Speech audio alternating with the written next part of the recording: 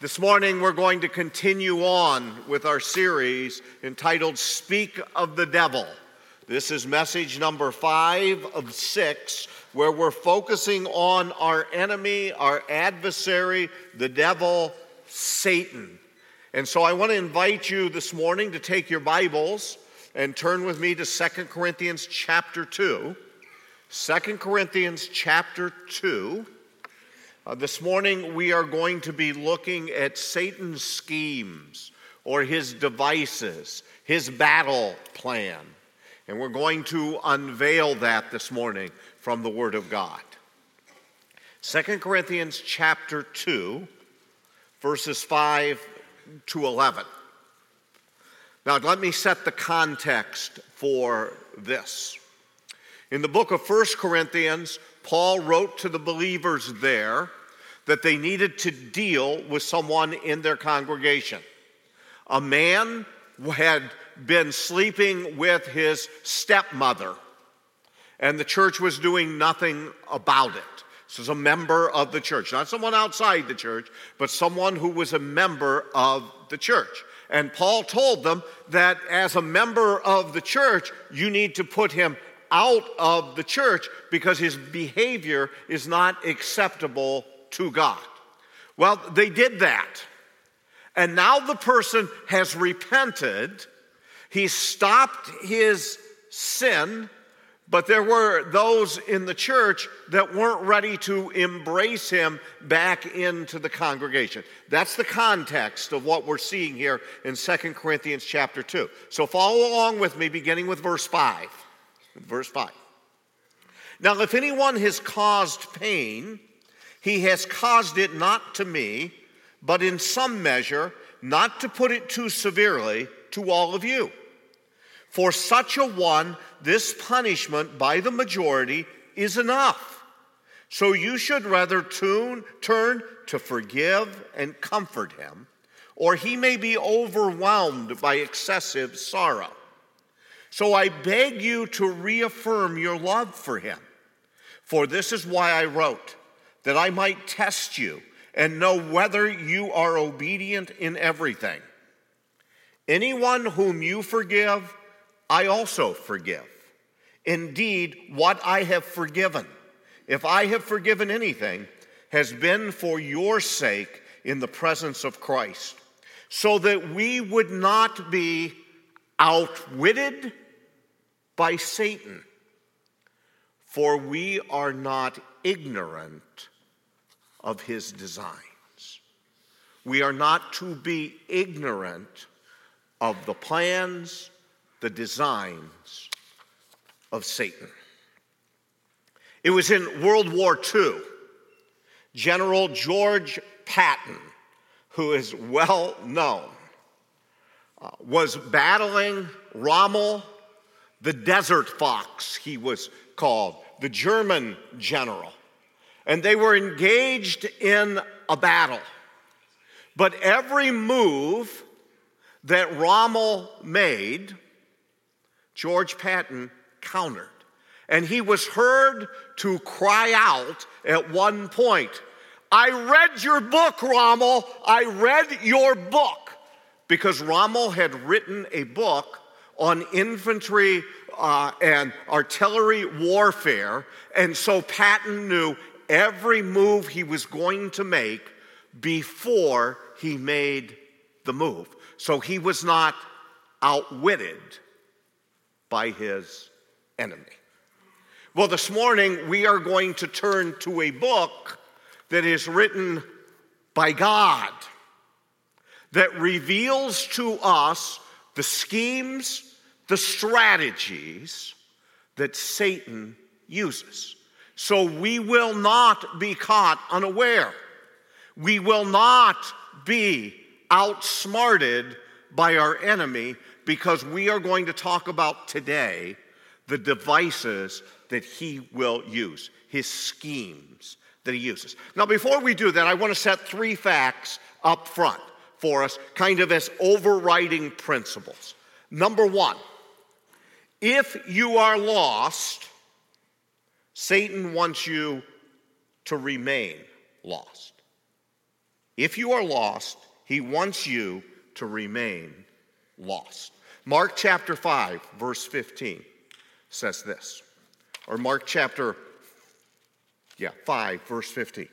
And these are the ones along the path where the word is sown. When they hear, Satan immediately comes and takes away the word that is sown in them. That's Mark 4:15. It's the parable of the seeds or of the field. Satan comes, or the Lord has the seed spread, which is the word of God. And what does Satan do? He is going to come and he seeks to devour the seed so that those people will not receive the seed and be saved. In 2 Corinthians chapter 4, in verses 3 to 4, it says this. And even if our gospel is veiled, it is veiled to those who are perishing. In their case, the God of this world, one of the names for Satan, has blinded the minds of the unbelievers to keep them from seeing the light of the gospel of the glory of Christ, who is the image of God. What does the God of this age want to do? He blinds those to the truth. So if you're lost, Satan's desire is for you to remain lost. Principle number 2. If you are saved, Satan desires to devour you. 1 Peter 5:8. Be sober-minded, be watchful. Your adversary, the devil, prowls around like a roaring lion, seeking someone to devour. If you know Jesus Christ as your Lord and Savior, Satan's plan is to destroy you. Make no mistake about it. If you're a Christian, he doubly hates you. He hates you, first of all, because you're in the image of God. Secondly, he hates you because you have sworn allegiance to Christ. And so he wants to just rip you apart. The next thing that I want us to see, principle number 3, if you are a believer, he, Satan, and his demons cannot possess you. If you are a believer, Satan and his demons cannot possess you. Remember last week we saw in the battle on the cross that Satan had entered into Judas. As a believer, Satan or his demons cannot possess you. Now there's a lot of bad teaching out there on demons and a lot of bad teaching on the devil that is out there. And there's some that will teach that you can, as a Christian, be possessed by demons. You cannot be. 1 Corinthians chapter 6, verses 19 to 20 tells us this. Or do you not know that your body is a temple of the Holy Spirit within you? When you are saved, the Spirit of God comes to live and dwell inside you, and you become a temple of the Holy Spirit, whom you have from God. You are not your own, for you were bought with a price, so glorify God in your body. And then over in 1 John chapter 4, verse 4, we are told this. Little children, you are from God and have overcome them. For he who is in you is greater than he who is in the world. The Holy Spirit who lives and dwells inside us is greater than Satan. He's greater than all the hordes that are aligned with him. So Paul warns us in 2 Corinthians chapter 2, at the end of the verses that we read together, in verse 11, he says, so that we would not be outwitted. This word outwitted is used 4 other times in the New Testament. He has the idea of someone cheating you out of something that belongs to you. So there's someone trying to steal from you something that you have. What is Satan trying to take away through his schemes, through his plans? He's trying to take away the peace that we have in Jesus, the joy that we have in Jesus, the fellowship that we have in Jesus with him and with one another. He wants to take away from us the forgiveness that we should embrace that we have from Jesus and the victory that we have in Christ. That's what Satan wants to do. Now let's look at his plans and how he goes about it. What are his schemes? Number one, and we're going to walk through various passages of the scripture this morning to reveal all the ways in which Satan works according to God's word. So that we, like George Patton, can say, we've read the book. We've read the book. We know what you're going to do. We can say that to our enemy before he does it. All right? One of his schemes is he creates doubt. We go all the way back to the Garden of Eden. Remember the exchange that he had with Eve. He says to Eve in Genesis 3:1, "Now the serpent was more crafty than any other beast of the field that the Lord God had made. He said to the woman, 'Did God actually say, you shall not eat of any tree in the garden?'" Remember, we spent time talking about that and how what he's doing there is creating doubt on the part of Eve. Satan is not original. He keeps using the same schemes over and over and over again. And so how's he going to create doubt with us? He's going to create doubt through causing us to question our salvation. If we put our faith and trust in Christ, he's going to come and say, I'm not sure you're really saved. When, as believers, we stumble and fall, and we're all going to stumble and fall, he is going to create doubt by saying, if you were really a Christian, you wouldn't have committed that sin. You wouldn't have acted in that way. He's going to attack us in our walk with Christ so he can make us ineffective and so that he can devour us.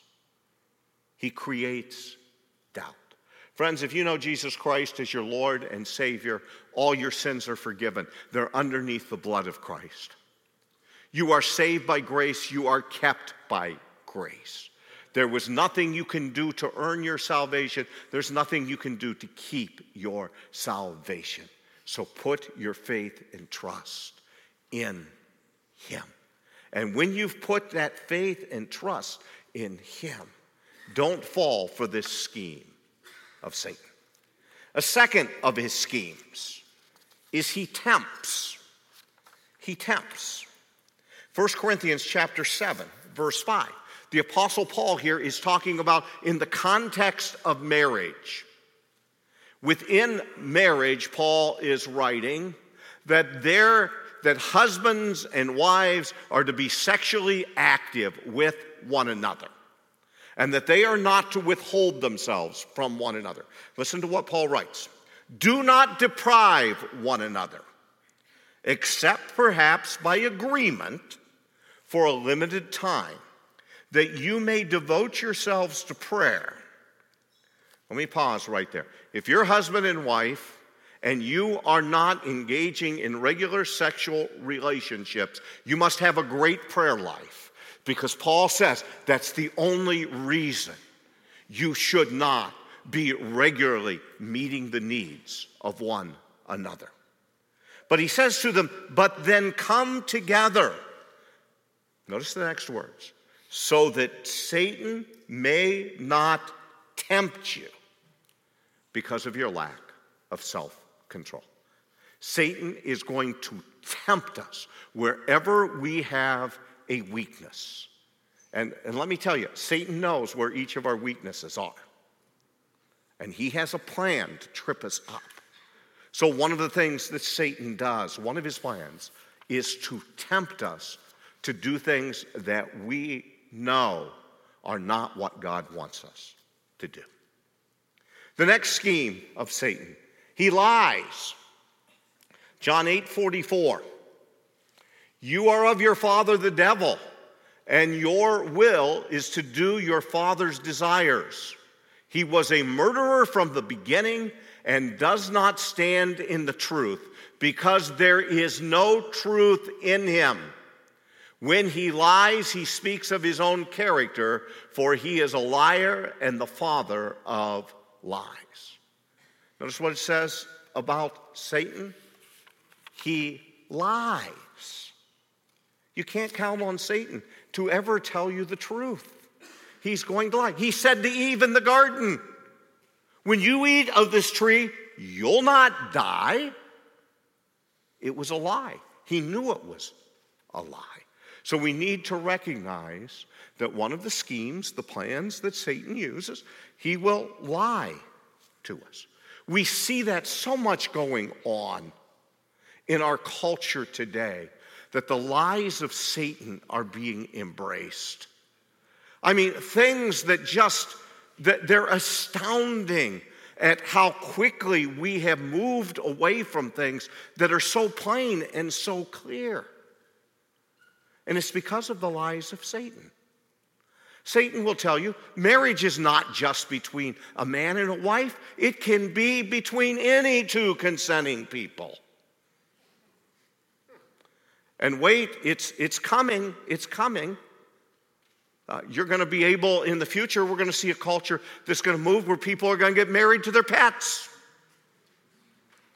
Because marriage, that's the road that we are headed on if there's not a correction that takes place. The lies of Satan. You can't really know whether you're a male or a female.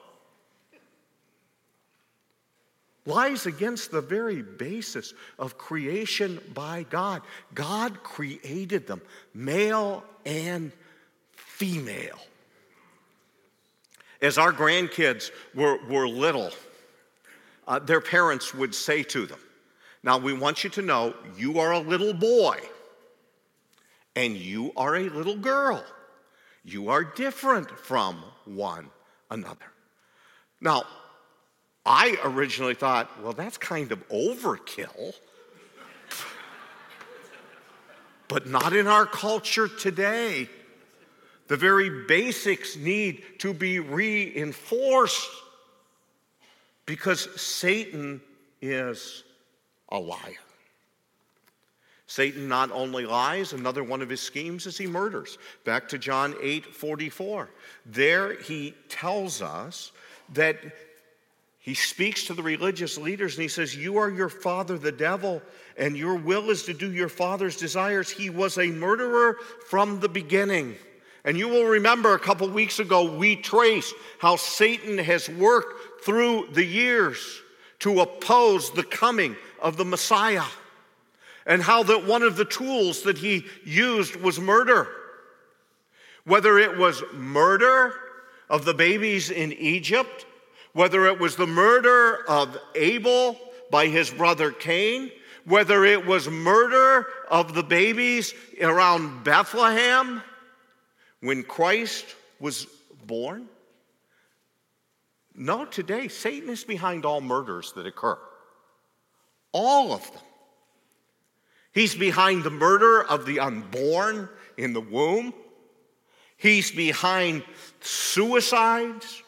He's behind the violence that is going on in our streets. He is behind when someone is killed just because they're of a different color. He is behind the murder of police officers. Satan is behind all of that. He is a murderer from the beginning. And all murder flows because it's one of the schemes of Satan. Not only is he a murderer, he also is one who accuses believers. Revelation 12:10. We read there, and I heard a loud voice in heaven saying, now the salvation and the power and the kingdom of our God and the authority of his kingdom of Christ has come, for the accuser of our brothers has been thrown down, who accuses them day and night before God. He accuses us. Those of us that know Jesus as Lord and Savior, Satan accuses us before God. We see a clear picture of how that goes on in the book of Job. That he maligns Job. And he says to God, Job only serves you because you have blessed him so much. And today Satan continues to accuse believers before God. In Revelation 12, he's called the accuser of the brothers. In Zechariah 3, he's even accusing the high priest of Israel before God. And maybe you're here this morning and you have been falsely accused of things. If you have been falsely accused, remember, God knows the truth. God knows the truth. Someone gave me advice a long time ago when I was falsely accused of some things. And the individual said to me, Butch, don't worry about it. Focus on your character. Focus on doing what's right, and God will take care of your reputation. So if you find yourself in a situation where the evil one is behind you being falsely accused, rest assured that as a believer in Christ, God has your back. God is there for you. Not only does our enemy accuse, another of his schemes is he harasses believers. 2 Corinthians 12:7. The Apostle Paul has a thorn in the flesh that he's asked that God would remove it from him. And he says, God says, or Paul writes concerning himself, so to keep me from becoming conceited because of the surpassing greatness of the revelations, a thorn was given me in the flesh, a messenger of Satan to harass me, to keep me from becoming conceited. Satan will harass believers. Now here's the beautiful thing. God uses the harassment of Satan for our betterment. In the case of Paul, it was to keep him from becoming too big-headed, to keep him from becoming conceited. Now, we don't know what Paul's thorn in the flesh was. There's been lots of ideas. There are those who believe he had seizures that would just come upon him, those that believe it was a form of an eye disease, and some wildly speculative people have suggested that maybe Paul's thorn in the flesh was a nagging wife. Now, there's no scriptural basis for that I can find at all. But most commentators believe we're not told what his thorn in the flesh was, because thorns in the flesh that we may have can take different forms. But Satan will use that to harass us. Satan harasses believers. The next thing I want you to see, one of his devices, is he disguises himself. 2 Corinthians 11, verses 13 to 15. Paul is talking about false teachers and false apostles there, and he says this, for such men are false apostles, deceitful workmen, disguising themselves as apostles of Christ. And no wonder, for even Satan disguises himself as an angel of light. So it is no surprise if his servants also disguise themselves as servants of righteousness. Their end will correspond to their deeds.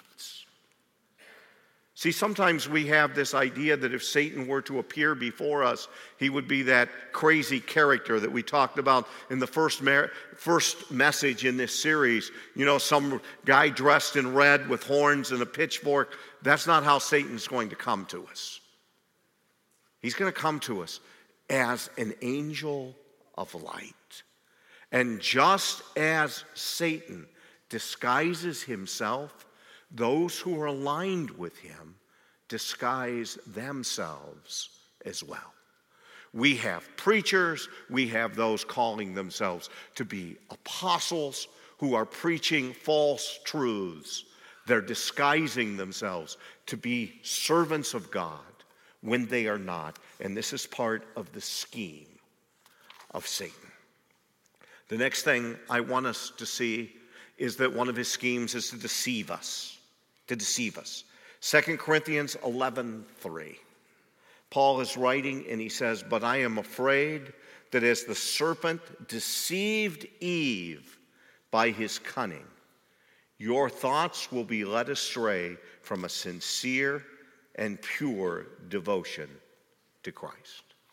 Satan is going to attempt to deceive you. Remember, we talked about last week that at the cross, Satan was disarmed.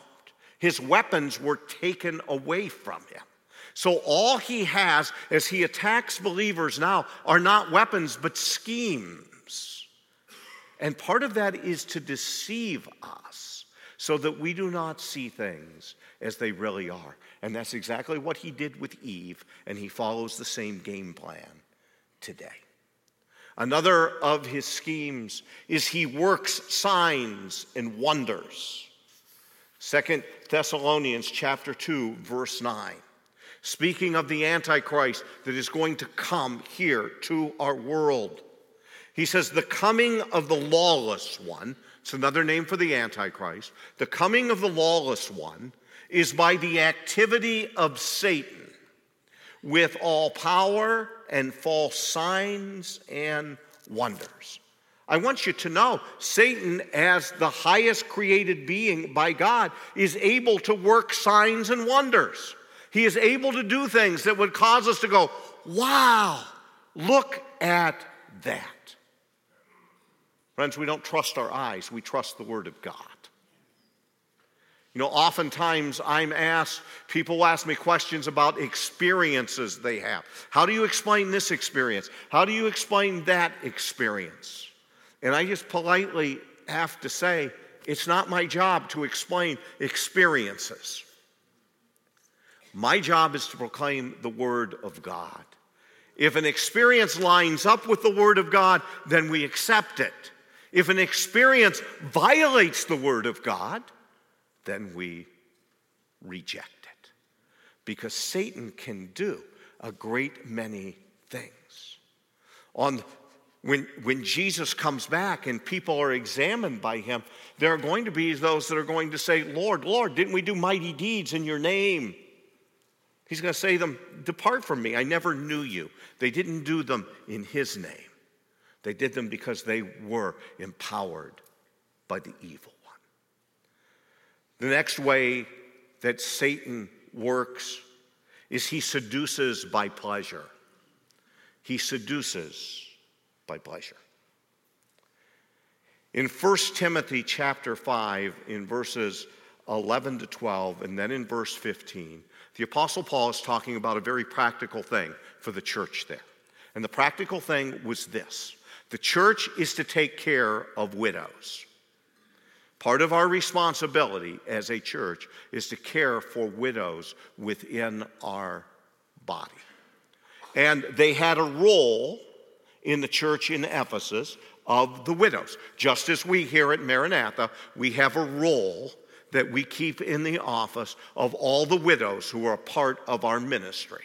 And a big part of our deacons' ministry is caring for the widows of our church.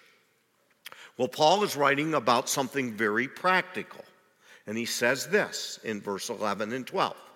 But refuse to enroll younger widows. For when their passions draw them away from Christ, they desire to marry and so incur condemnation for having abandoned their former faith. And then in verse 15, for some have already strayed after Satan. You know, a passion for sexual relations is a gift that God has given to human beings. There is nothing wrong with that. Paul is just warning that with younger widows, you don't take care of all of their needs and do everything for them, because they may end up being deceived by Satan, and their passions will draw them to someone who is not following after Christ. So, he says, Satan can use those passions to seduce us, not to follow after Christ.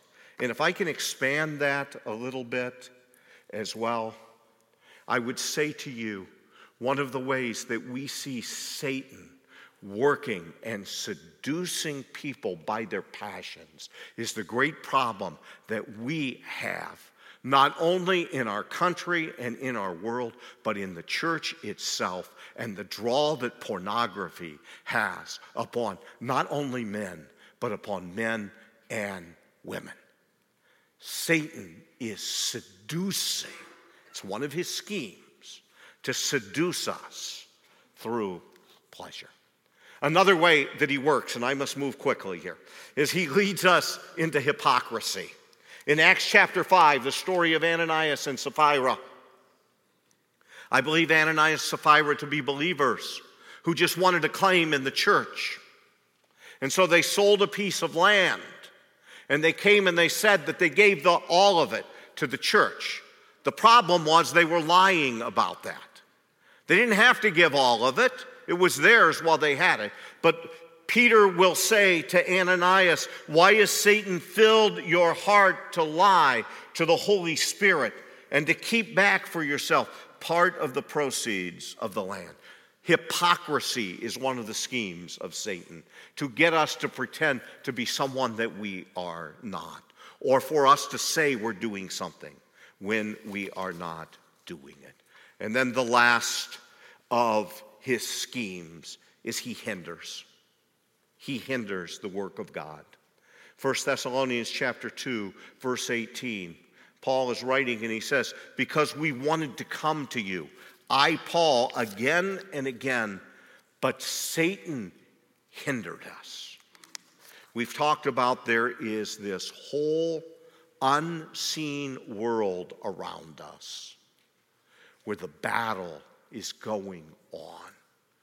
And Satan, one of his schemes, is to keep us from doing what God would have us to do and to hinder us. And we should not give up easily.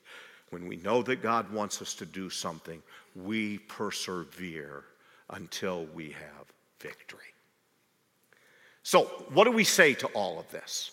You can see the schemes of Satan there on the screen. If you could back that up just for a moment, again, to the various schemes. All right. See all the schemes that Satan uses against us. As far as I can tell, that's an exhaustive list from the Word of God that tells us how Satan works. And Paul says we are not to be ignorant of how he works. So he can't get the upper hand on us. So how do we win? In Ephesians chapter 6, the Apostle Paul tells us to put on the whole armor of God so that we can stand against the wiles, the schemes of the devil. And we are reminded in 1 Corinthians chapter 10 in verse 13 that there is no temptation that will come to us except that which is common to man. And that God will always do what? What will he do? He will make a way of escape. We recognize how Satan is working, and we look for the way of escape that God has given to us. Let's not be deceived. In Andrew Lloyd Webber's musical, The Phantom of the Opera, it's an opera about a young lady by the name of Christine, who's receiving music training from a mysterious musician she calls the Angel of Music. Christine believes that this is the angel her dying father had promised to send to complete her musical training. We find, however, that this mysterious mentor is really a demented man who wants to carry her away into a bizarre underworld beneath the opera house.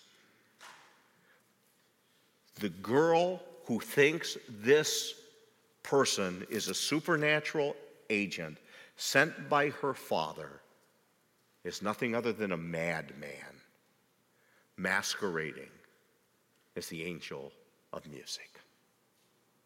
Our enemy is masquerading.